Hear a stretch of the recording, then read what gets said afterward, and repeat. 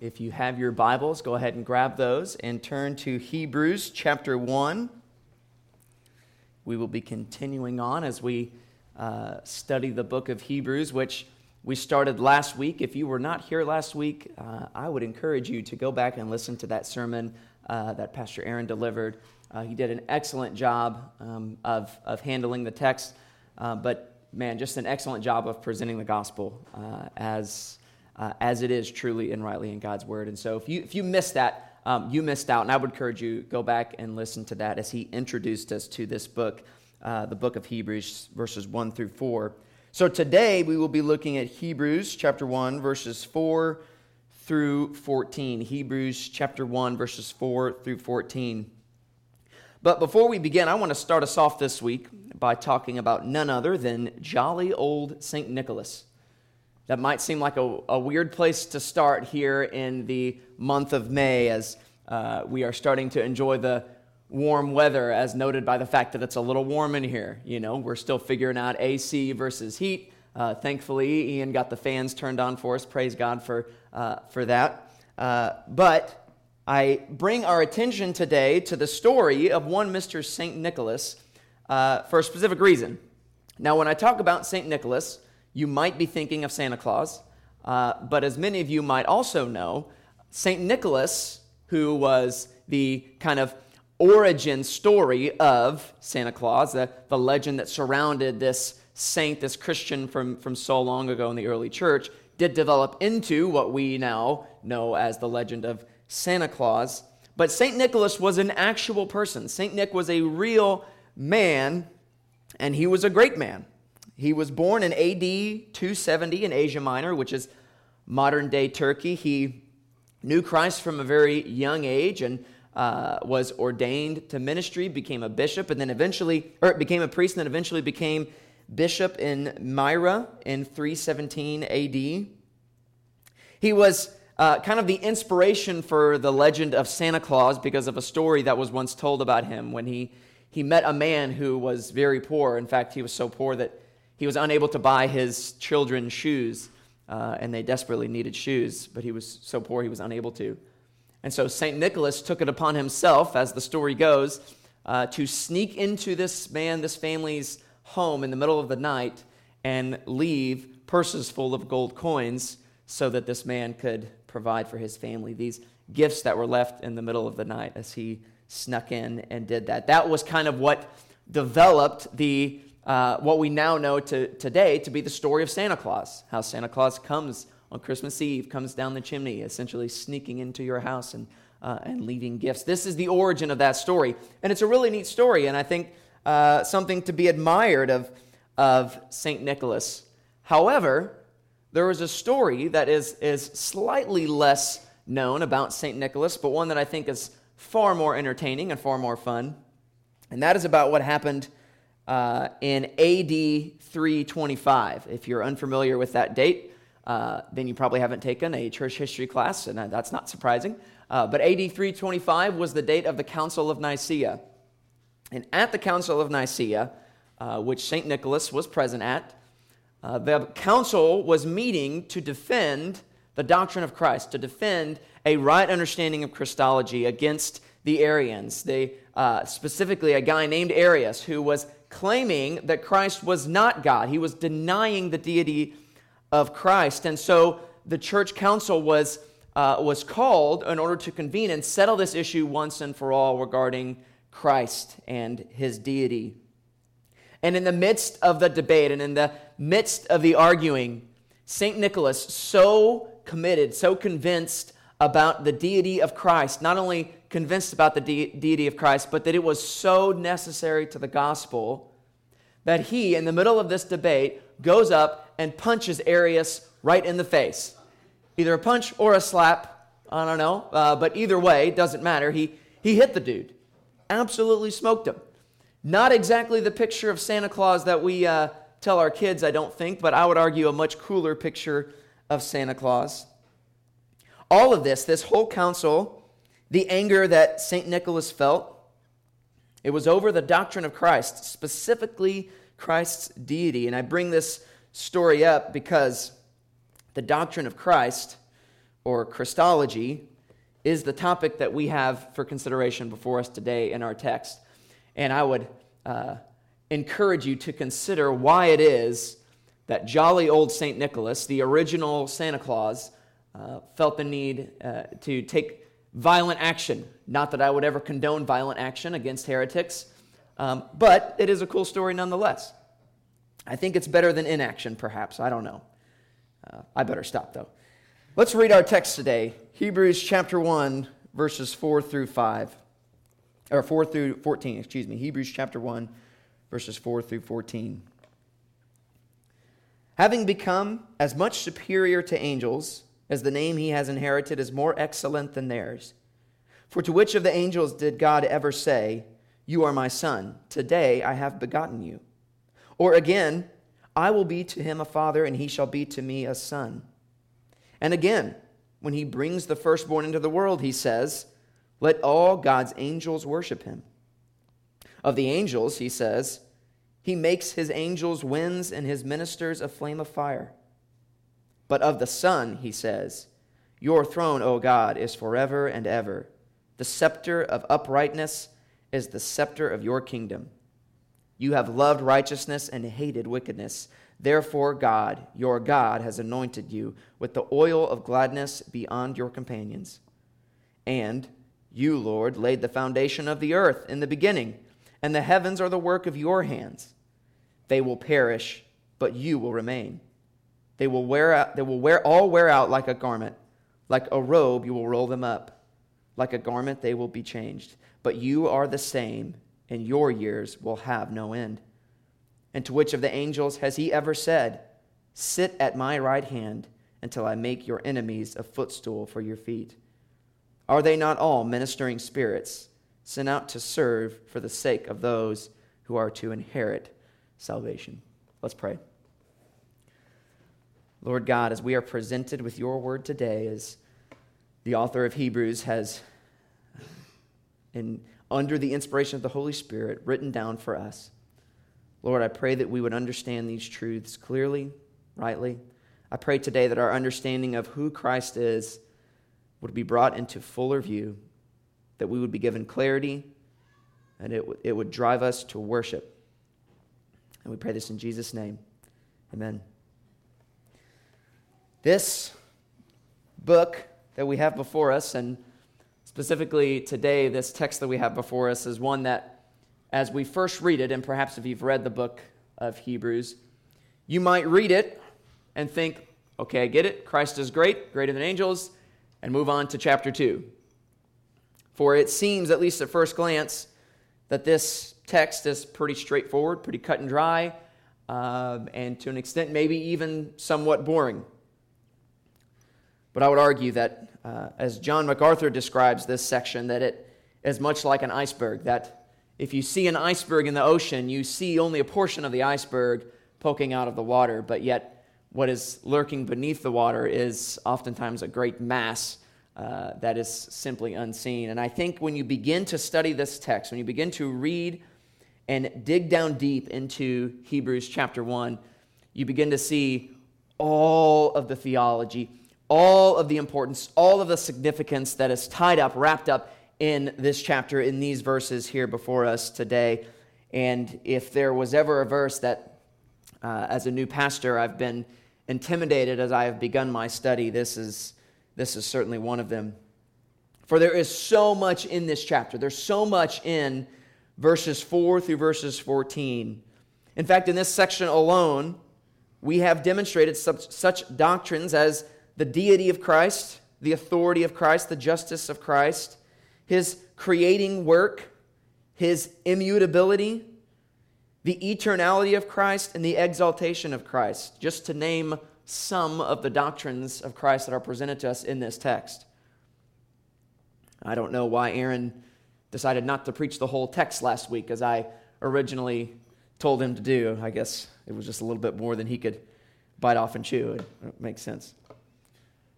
I want to get into these various theological concepts that we just listed.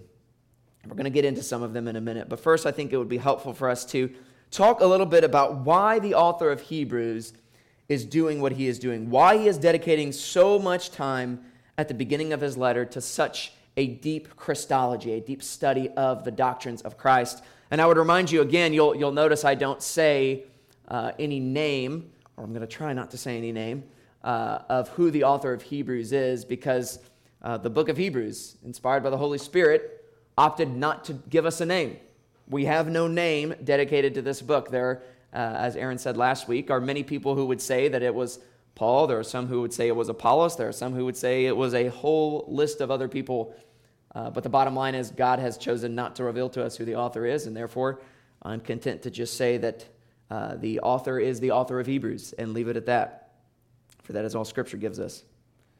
But I want to sit down. I want us to look and see and try to understand and think for just a minute on why it is that the author would take such depth, take such pains at the beginning of his book in order to establish a deep, firm, foundational, rooted in the Old Testament Christology.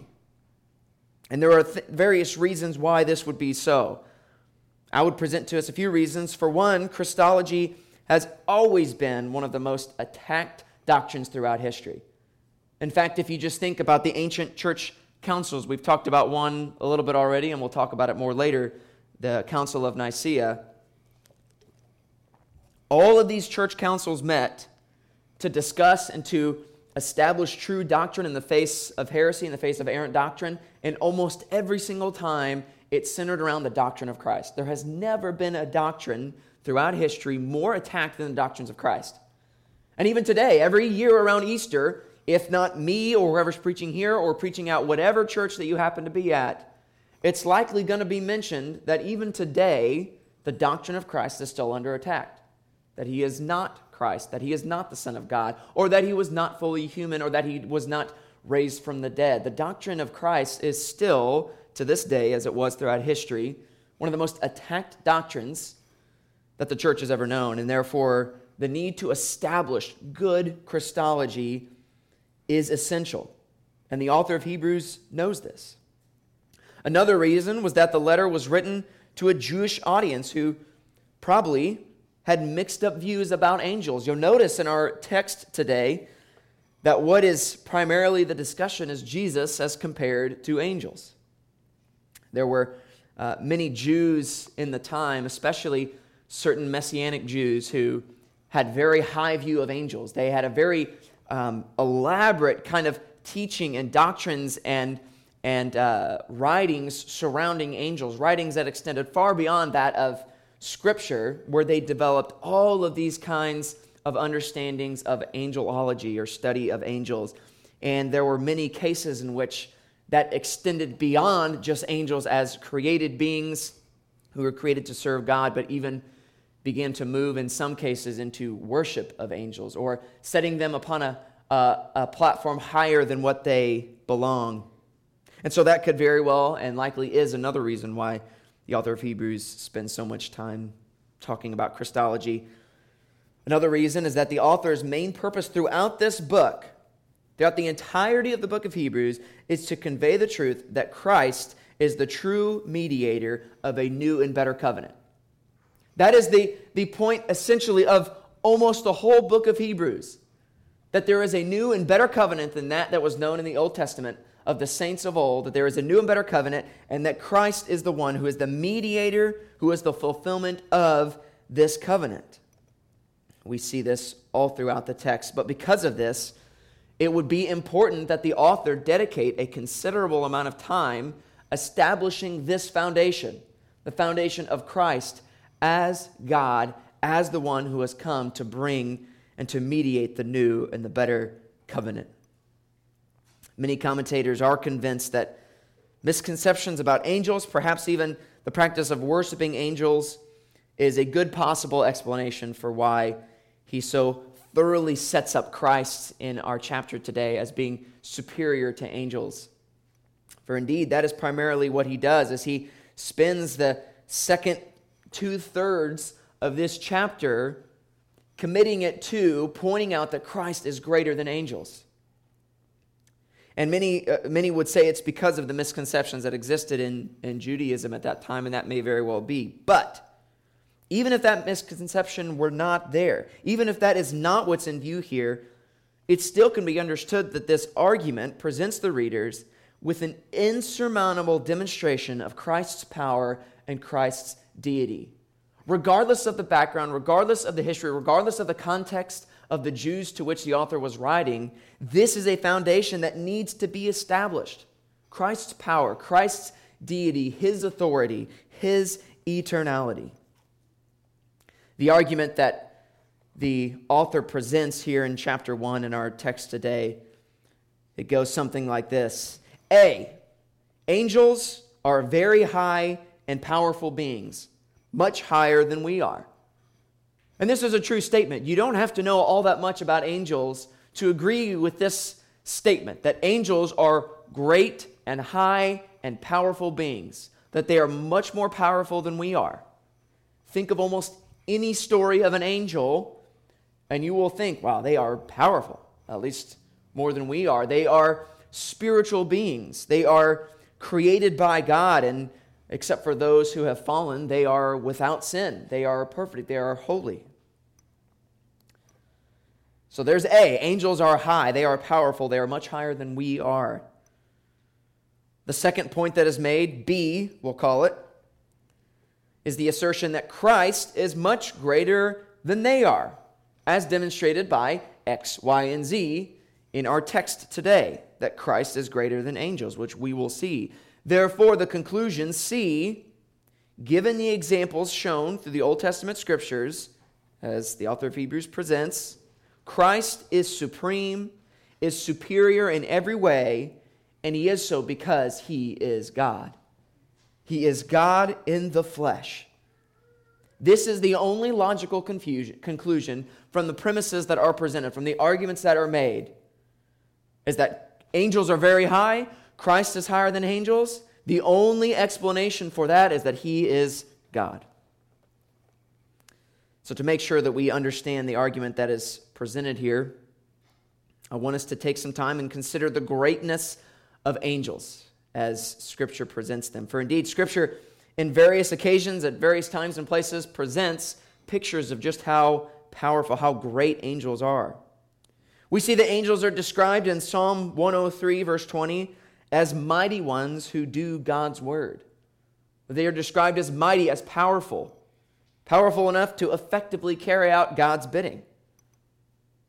We see also that they have great power, which is why Paul warns so strongly for the need for strength in Ephesians chapter 6, where he says, "We do not wrestle against flesh and blood, but against the cosmic powers of the present darkness, against the spiritual forces of evil in the heavenly places."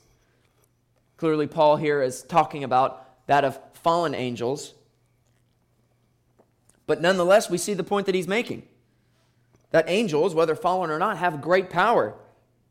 He says, we do not wrestle against flesh and blood. For indeed, if we wrestled against flesh and blood, we would not need so much help. We would not need so much power, for flesh and blood does not pale in comparison to the power of the demonic forces that we are actually up against. These fallen angels, angelic beings, they are powerful. In fact, angels were so powerful that they are, in most cases, presented as terrifying, as frightening, as evoking fear, causing people to tremble. In fact, in Matthew chapter 28, at Jesus' resurrection, we see this in Matthew 28, verses 3 and 4. Matthew says, his appearance, speaking of the angel, was like lightning, and his clothing was white as snow. And for fear of him, the guards trembled and became like dead men. At the mere appearance of this angel, these guards, these Roman guards, the manliest of manly men that you would have found in that day, passed out due to fear because of the mere appearance of this angelic being. They were so powerful, so terrifying, that this is not an uncommon reaction to be struck with fear and awe, which is why, what did they often say when they would appear? Do not be afraid, because fear is a natural reaction when you would see an angel. And remember also, perhaps one of the most telling things of the angel's greatness is that angels are able, that non-fallen angels, to be clear, are able to be in the throne room of God and withstand exposure to his awesome holiness. though we look forward to that day when we're able to stand in his presence. That day is not yet for us, for indeed now we are much lower than angels. But angels are so upright, so great, so in fact holy, that they are able to stand in the presence of God and not be destroyed. That alone ought to cause us to go, wow, these are some high and great beings that are being discussed here in the book of Hebrews. And as we begin to understand the greatness of angels, of these beings that are being discussed, we then begin to feel the impact of the argument that the writer is making as he unpacks all the ways in which Christ is greater than even these great beings, these angels. And let's look at how he does this. Look at verse 5 and 6 where he starts us off. He says, "For to which of the angels did God ever say, 'You are my son,' or 'Today I have begotten you'? Or again, I will be to him a father, and he shall be to me a son.' And again, when he brings the firstborn into the world, he says, 'Let all God's angels worship him.'" The question that he asks is a rhetorical question, one that says, who has this ever been said of? Which did God ever call his son and ascribe to him deity? And the obvious answer to this rhetorical question is none.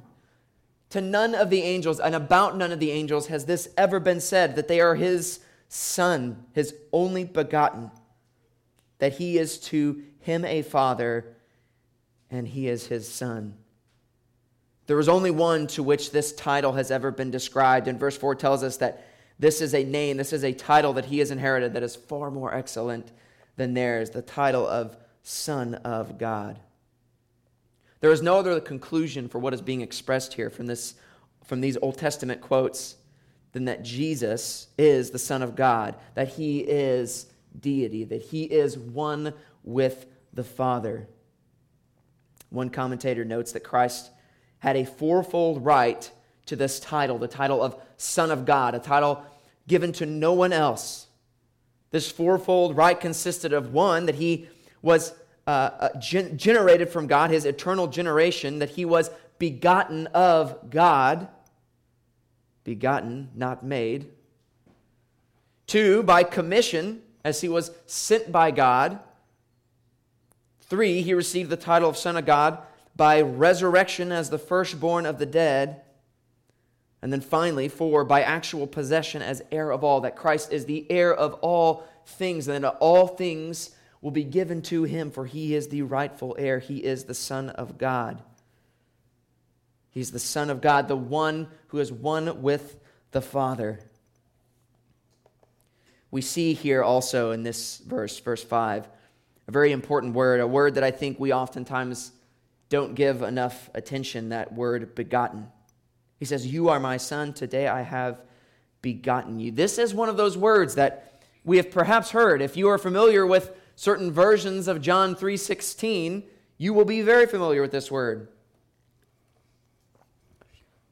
That God sent his only begotten Son. What does this word, though, begotten, mean? Because if you're like me, you might have spent years, much of your life, knowing the word, knowing that Jesus is the only begotten Son of God, but never giving any thought to what the word begotten means.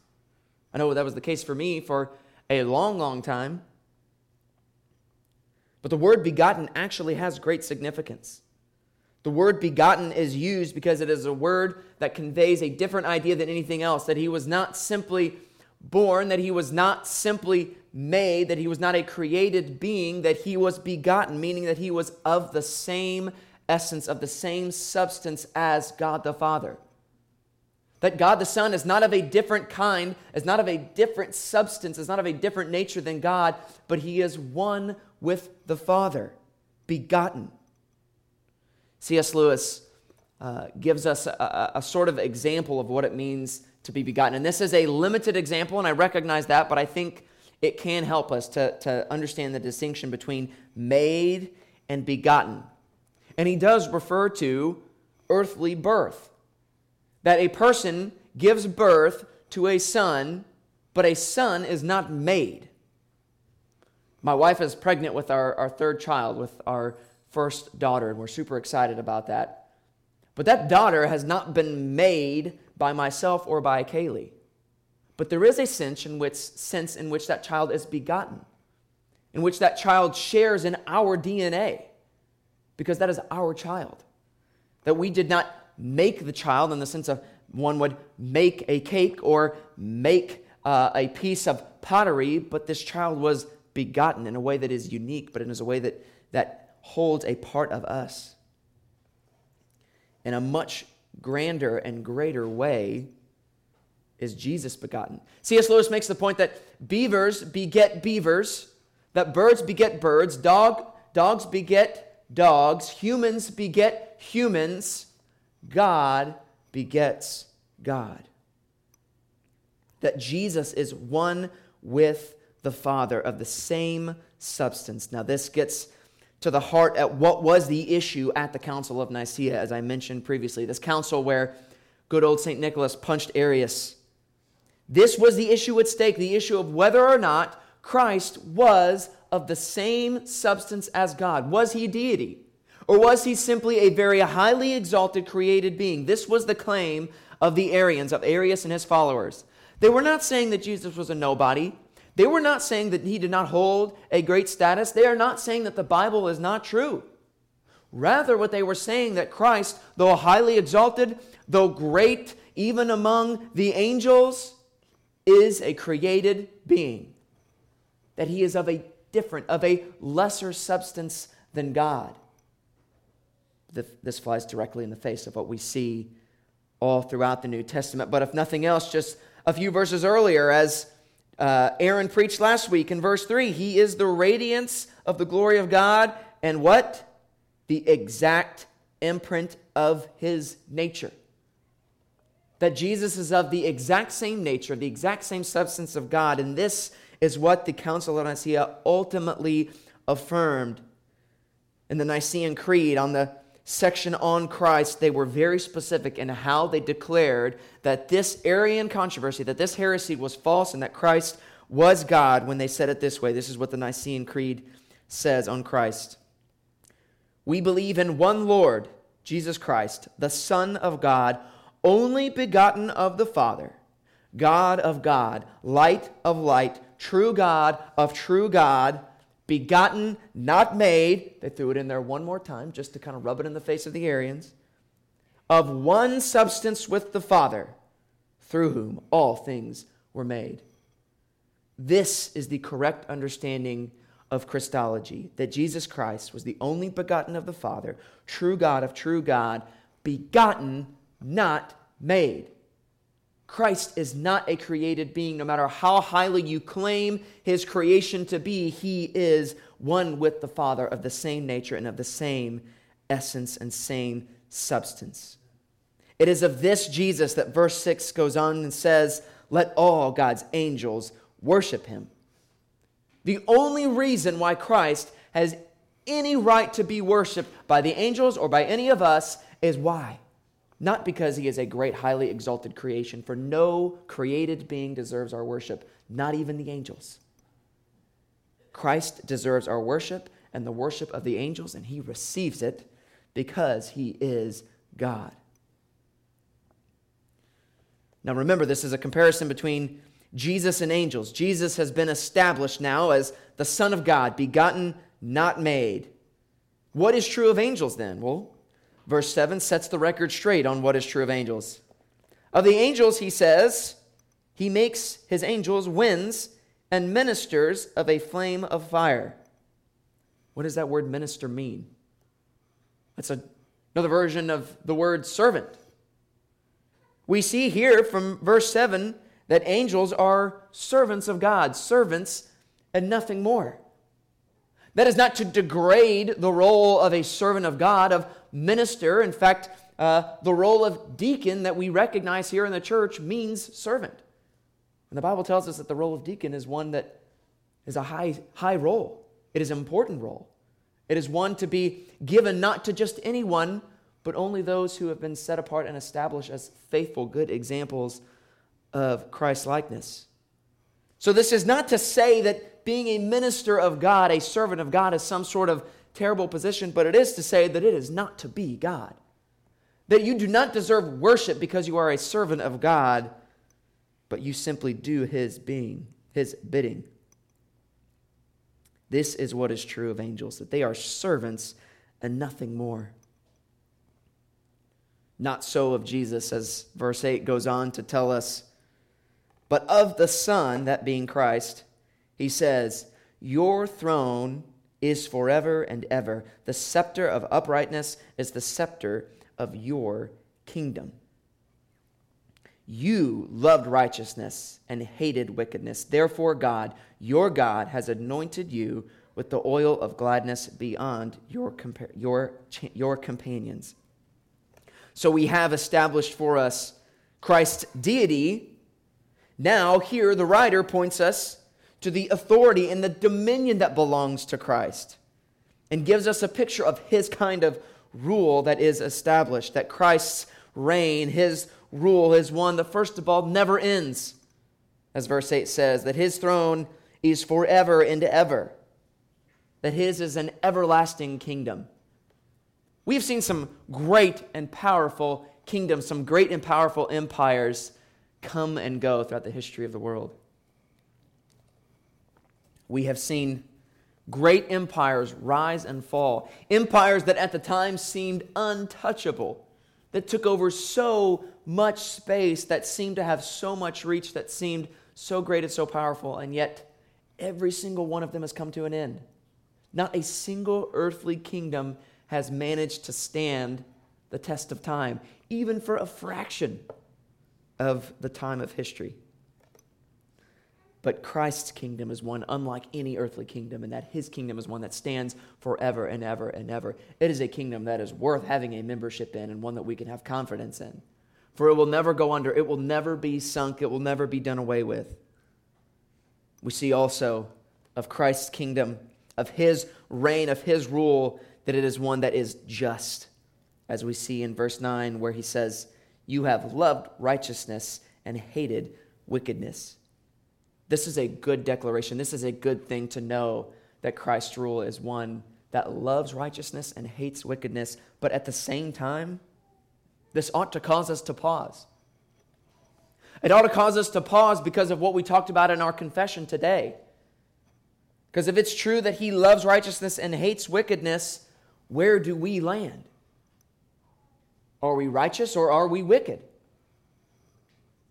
On our own, we are wicked, are we not? In and of ourselves, we are wicked. Our flesh is wicked. Apart from Christ, we are wicked. And what will be done with the wicked, with the evildoers?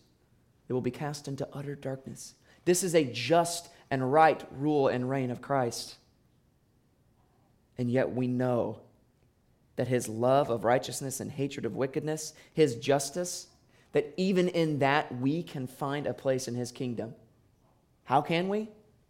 Not by our own strength, not by our own works, not by our own good deeds, not by anything that we can do to earn Christ's favor, to earn righteousness, but because He has granted it to us freely, just as Abraham believed and it was counted to him as righteousness, so those of us who believe will be counted as righteous because we have believed in the one true Son of God.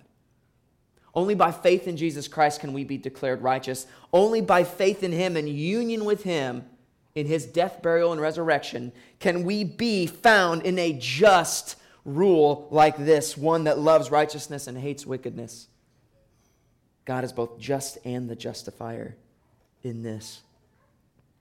The writer piles on even more and more. This is what's amazing about this passage. Look at this. We're like halfway through, and the writer's not done. The author is not done piling on, telling us about the greatness of Christ. He says in verses 10 through 12, "And you, Lord, laid the foundation of the earth in the beginning, and the heavens are the work of your hands. They will perish, but you remain. They will all wear out like a garment. Like a robe, you will roll them up. Like a garment, they will be changed, but you are the same, and your years have no end." We see here in verse 10 the truth that we heard from Aaron last week, the same truth that is echoed in John chapter 1, Colossians chapter 1, the truth that Christ is not only present at the time of creation, but the truth that he is the agent of creation, that without him was not anything made that was made, as John says. This matters. This matters because it points us to the power and the authority that Christ has. It speaks to his divine power because remember, how were things created in the beginning? Not the same way we create things today. When we create things, we can be creative. You can be creative and make something, right? I can make a wooden sculpture with knives and sculpting tools, but I can only do it if I am given wood to make it with, right? Christ, the creator of all things, created how? Ex nihilo. Thank you, Aaron. Ex nihilo, which means out of nothing. That at the beginning there was nothing. There were no materials to be gathered and molded into the earth and the heavens. There was nothing. And yet by the word of his power, God spoke, and by Christ, all things came into existence, the heavens and the earth. This is an amazing, amazing power that God has. And that, as we see in our text here, is true of Christ. Why? Because he's of the same nature and of the same essence and of the same substance as God the Father. Verse 11 and 12 go on to teach us that Christ, being God, is eternal and immutable, which, if you've come to our theology class, you'll know that the word immutable means he is unchanging, that he has not changed, nor will he ever change, nor can he be changed. He is the same yesterday and today and forever. This is in contrast in our passage here to the heavens and the earth which he created, which will wear out, which will grow old, which will, like old clothes, be done away with, as he says. He says, like an old garment they will wear out, like a garment they will be changed, that like a robe he will roll them up. This reminds me of if you've ever had like a favorite pair of jeans, or maybe a favorite t-shirt, or a favorite hoodie. Maybe growing up you had that one pair of jeans that you just loved and you wore all the time and you wore everywhere. And then eventually one day what happens?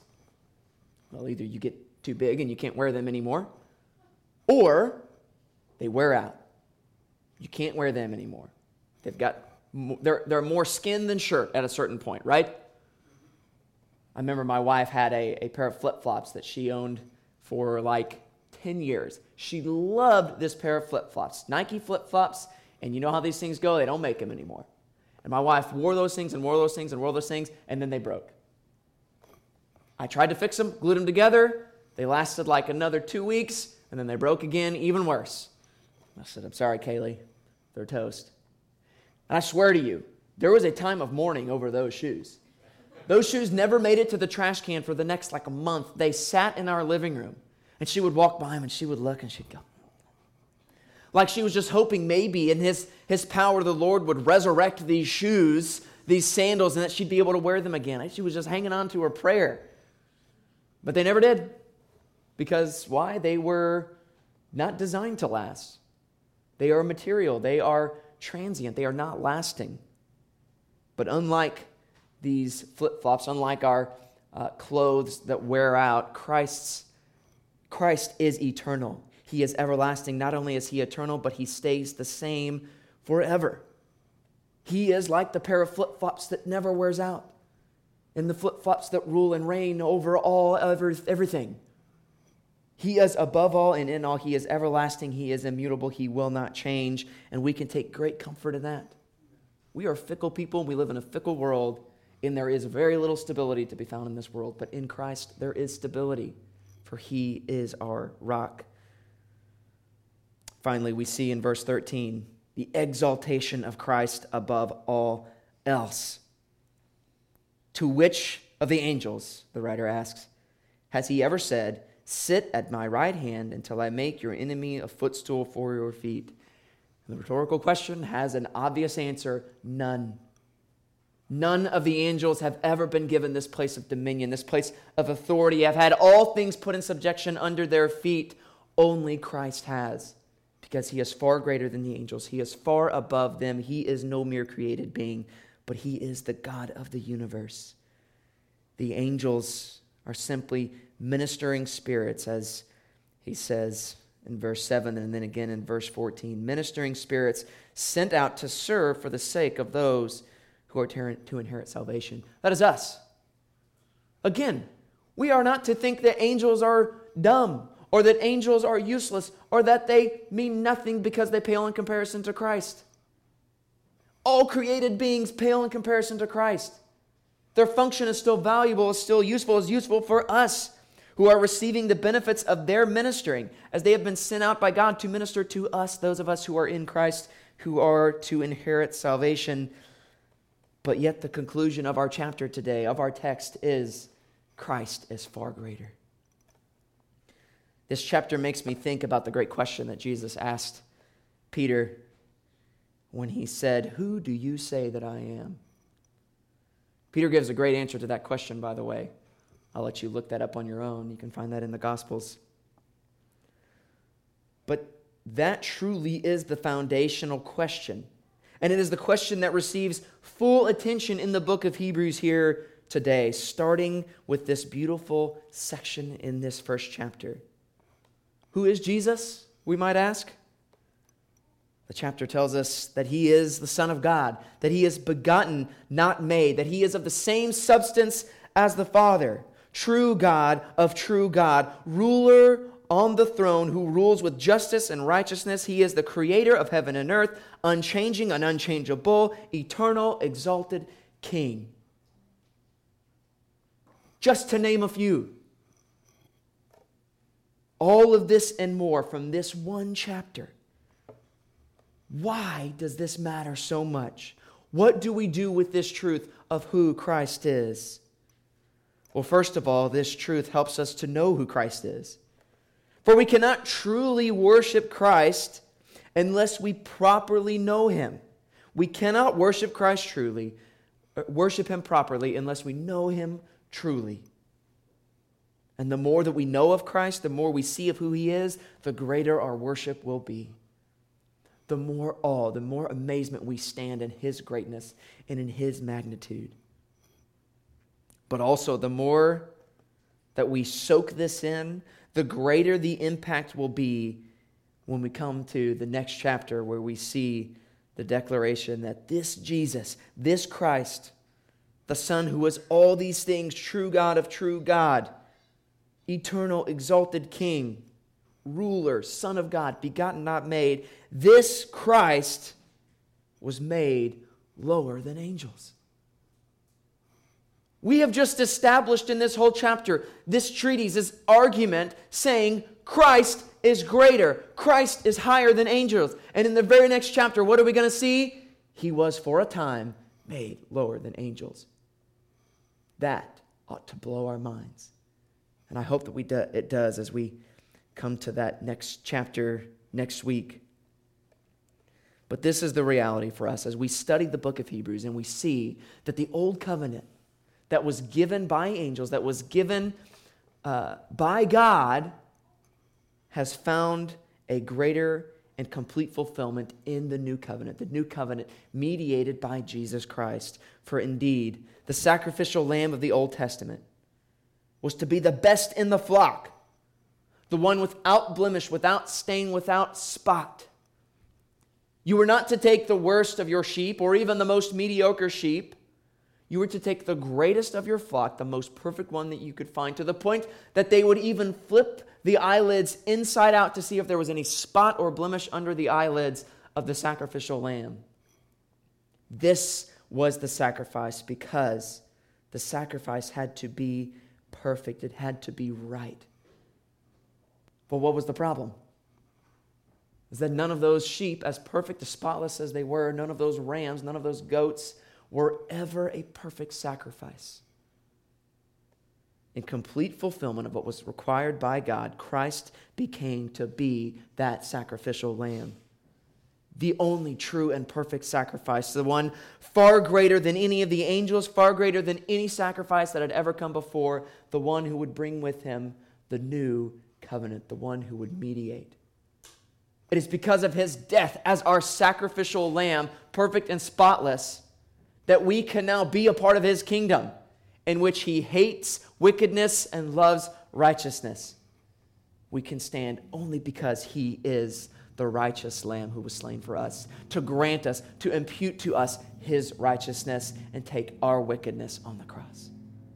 It is in that we rejoice today. That this God, so highly exalted above the angels, he became sin who knew no sin, so that we might become the righteousness of God. This is true only by faith in him. And I pray that this would be true of you in here today. It would be foolish of me to think that I'm speaking to a room exclusively of believers, exclusively of those who know Christ Jesus as their Lord and Savior. So I would encourage you, if you do, rejoice in that. Take heart in that. Take hope in that, in his unchanging, eternal goodness. If you are not in here today, just know that his reign, his rule is not one that tolerates wickedness. If you are separated from Christ, then you are left in your wickedness. But you don't have to be. Grace, mercy, forgiveness, his righteousness is available, and we are granted to take hold of it by faith in him. We don't have to do anything to take hold of his grace, take hold of his righteousness. We merely have to trust in him. Let's pray.